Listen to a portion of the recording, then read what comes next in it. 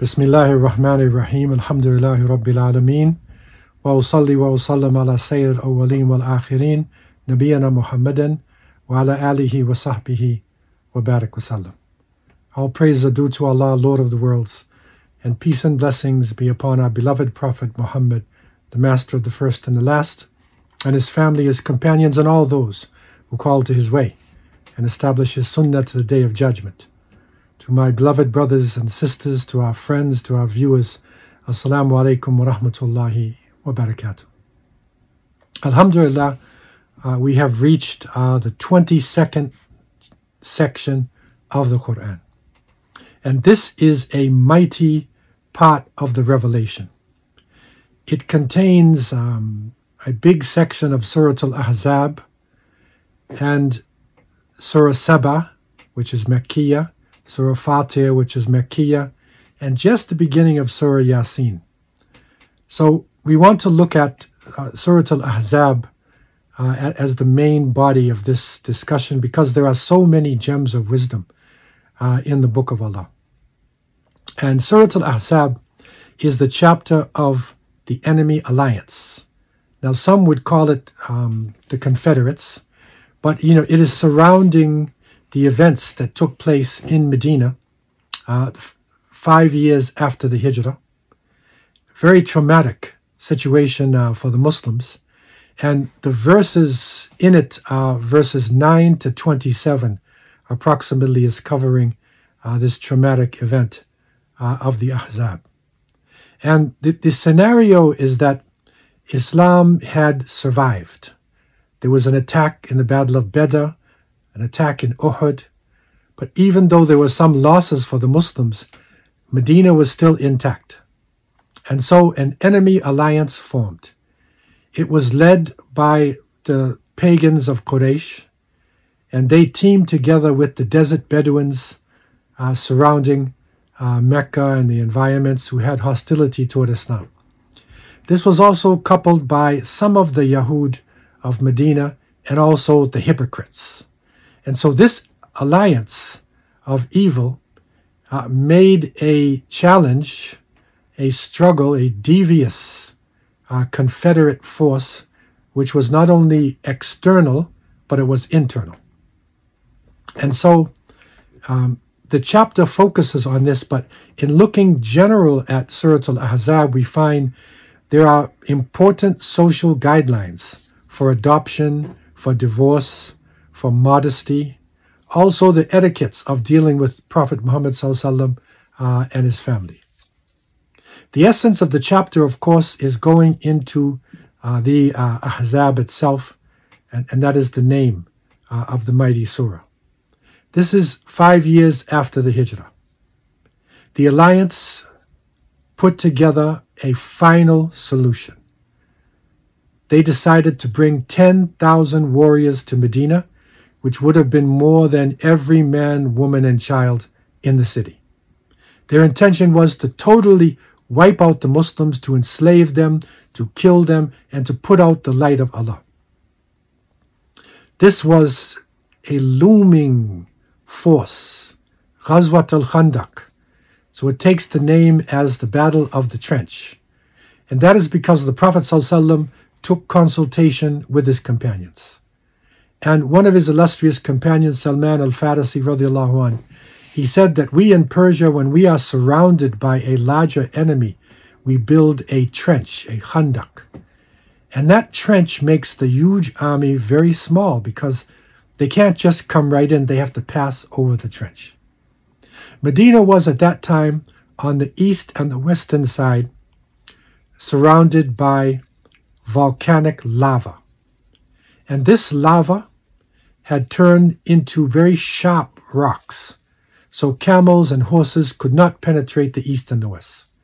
The southern side of the city was based upon an alliance between the Jewish tribes and the Muslims, and so that was safe. What was open was the northern side of the city, and so they had to build a trench that was deep enough that a horse could not jump it. And this was in the cold weather. And surprisingly enough, in the month of Ramadan. So this is not a scenario for lazy people, for people who do not have strong faith and strong bodies. Believers gathered together and they began to dig. And they dug the trench with very simple tools, pickaxes, knives, their hands, whatever they could get. And in some cases, they were running into solid ground and rocks. And on one occasion, they found the rocks and they needed to have some strong individuals to be lifting these huge boulders.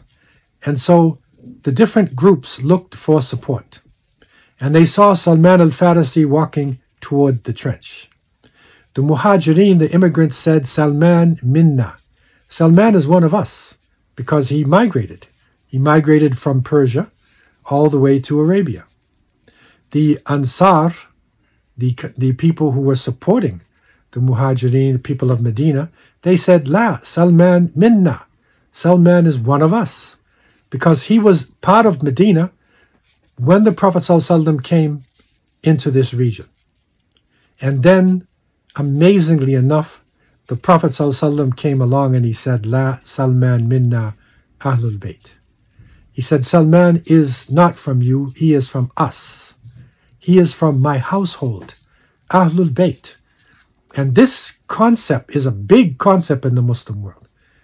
It is a religious political construct for major movements that have gone on throughout Islamic history, but to break down the tribalism, to break down the superiority of the Arabs over the non-Arabs, the Prophet ﷺ accepts this man, who was originally a fire worshipper, who embraced Islam. He's like a new Muslim, who did not speak Arabic as a mother tongue. But yet he accepted him not only as a believer, but as part of his family. This is a major contribution to the breakdown between tribalism and racism. The Prophet ﷺ came forward and worked by example. And he struck one of the stones and a spark came out and he said, I saw the Persian Empire coming into the hands of the Muslims. He hit it again and he said, I saw the Romans being defeated and coming into the hands of the Muslims. I saw Yemen. And the people were so shocked. How can you think about something like this when 10,000 Bedouins, killers, are about to attack us? But this is the greater picture of the prophethood. And so many events like this took place in this traumatic occasion. Allah subhanahu wa ta'ala manifested that when the tribes led by Abu Sufyan finally came to Medina and they saw the trench, Abu Sufyan said, this is not the way of the Arabs.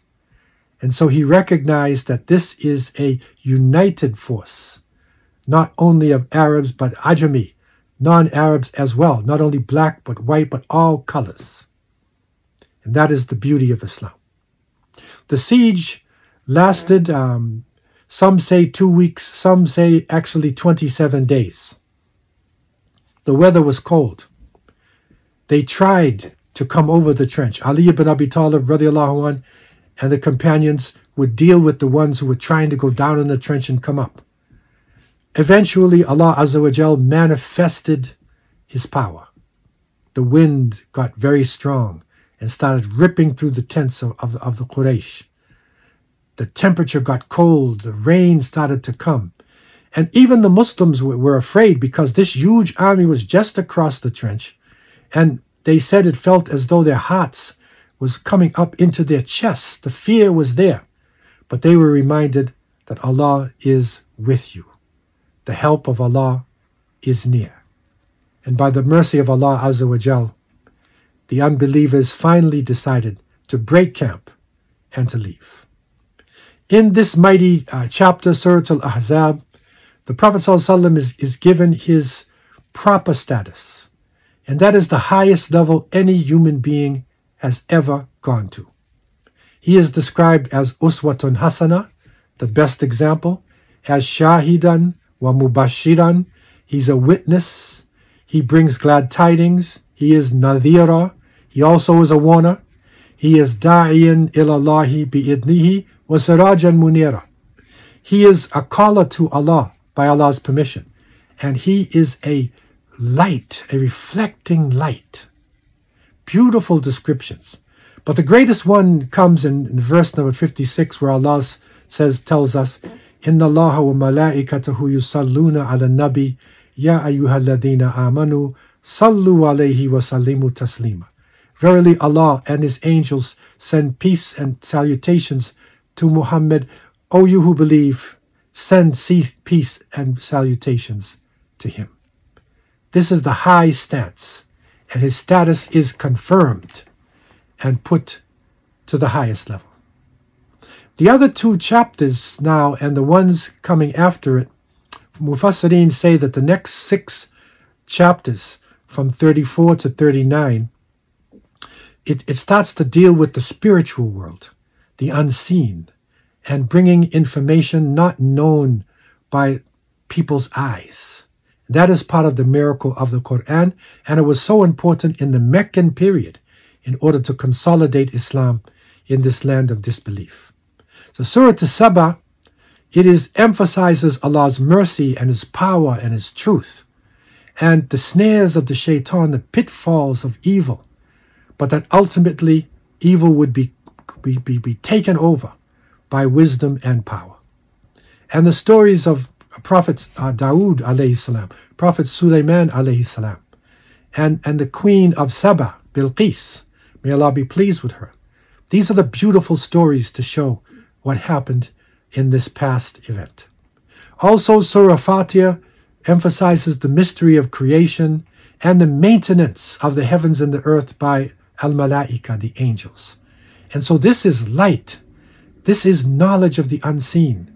And the end of this section just begins Surah Yasin, and we will look at that, inshallah, in our next discussion.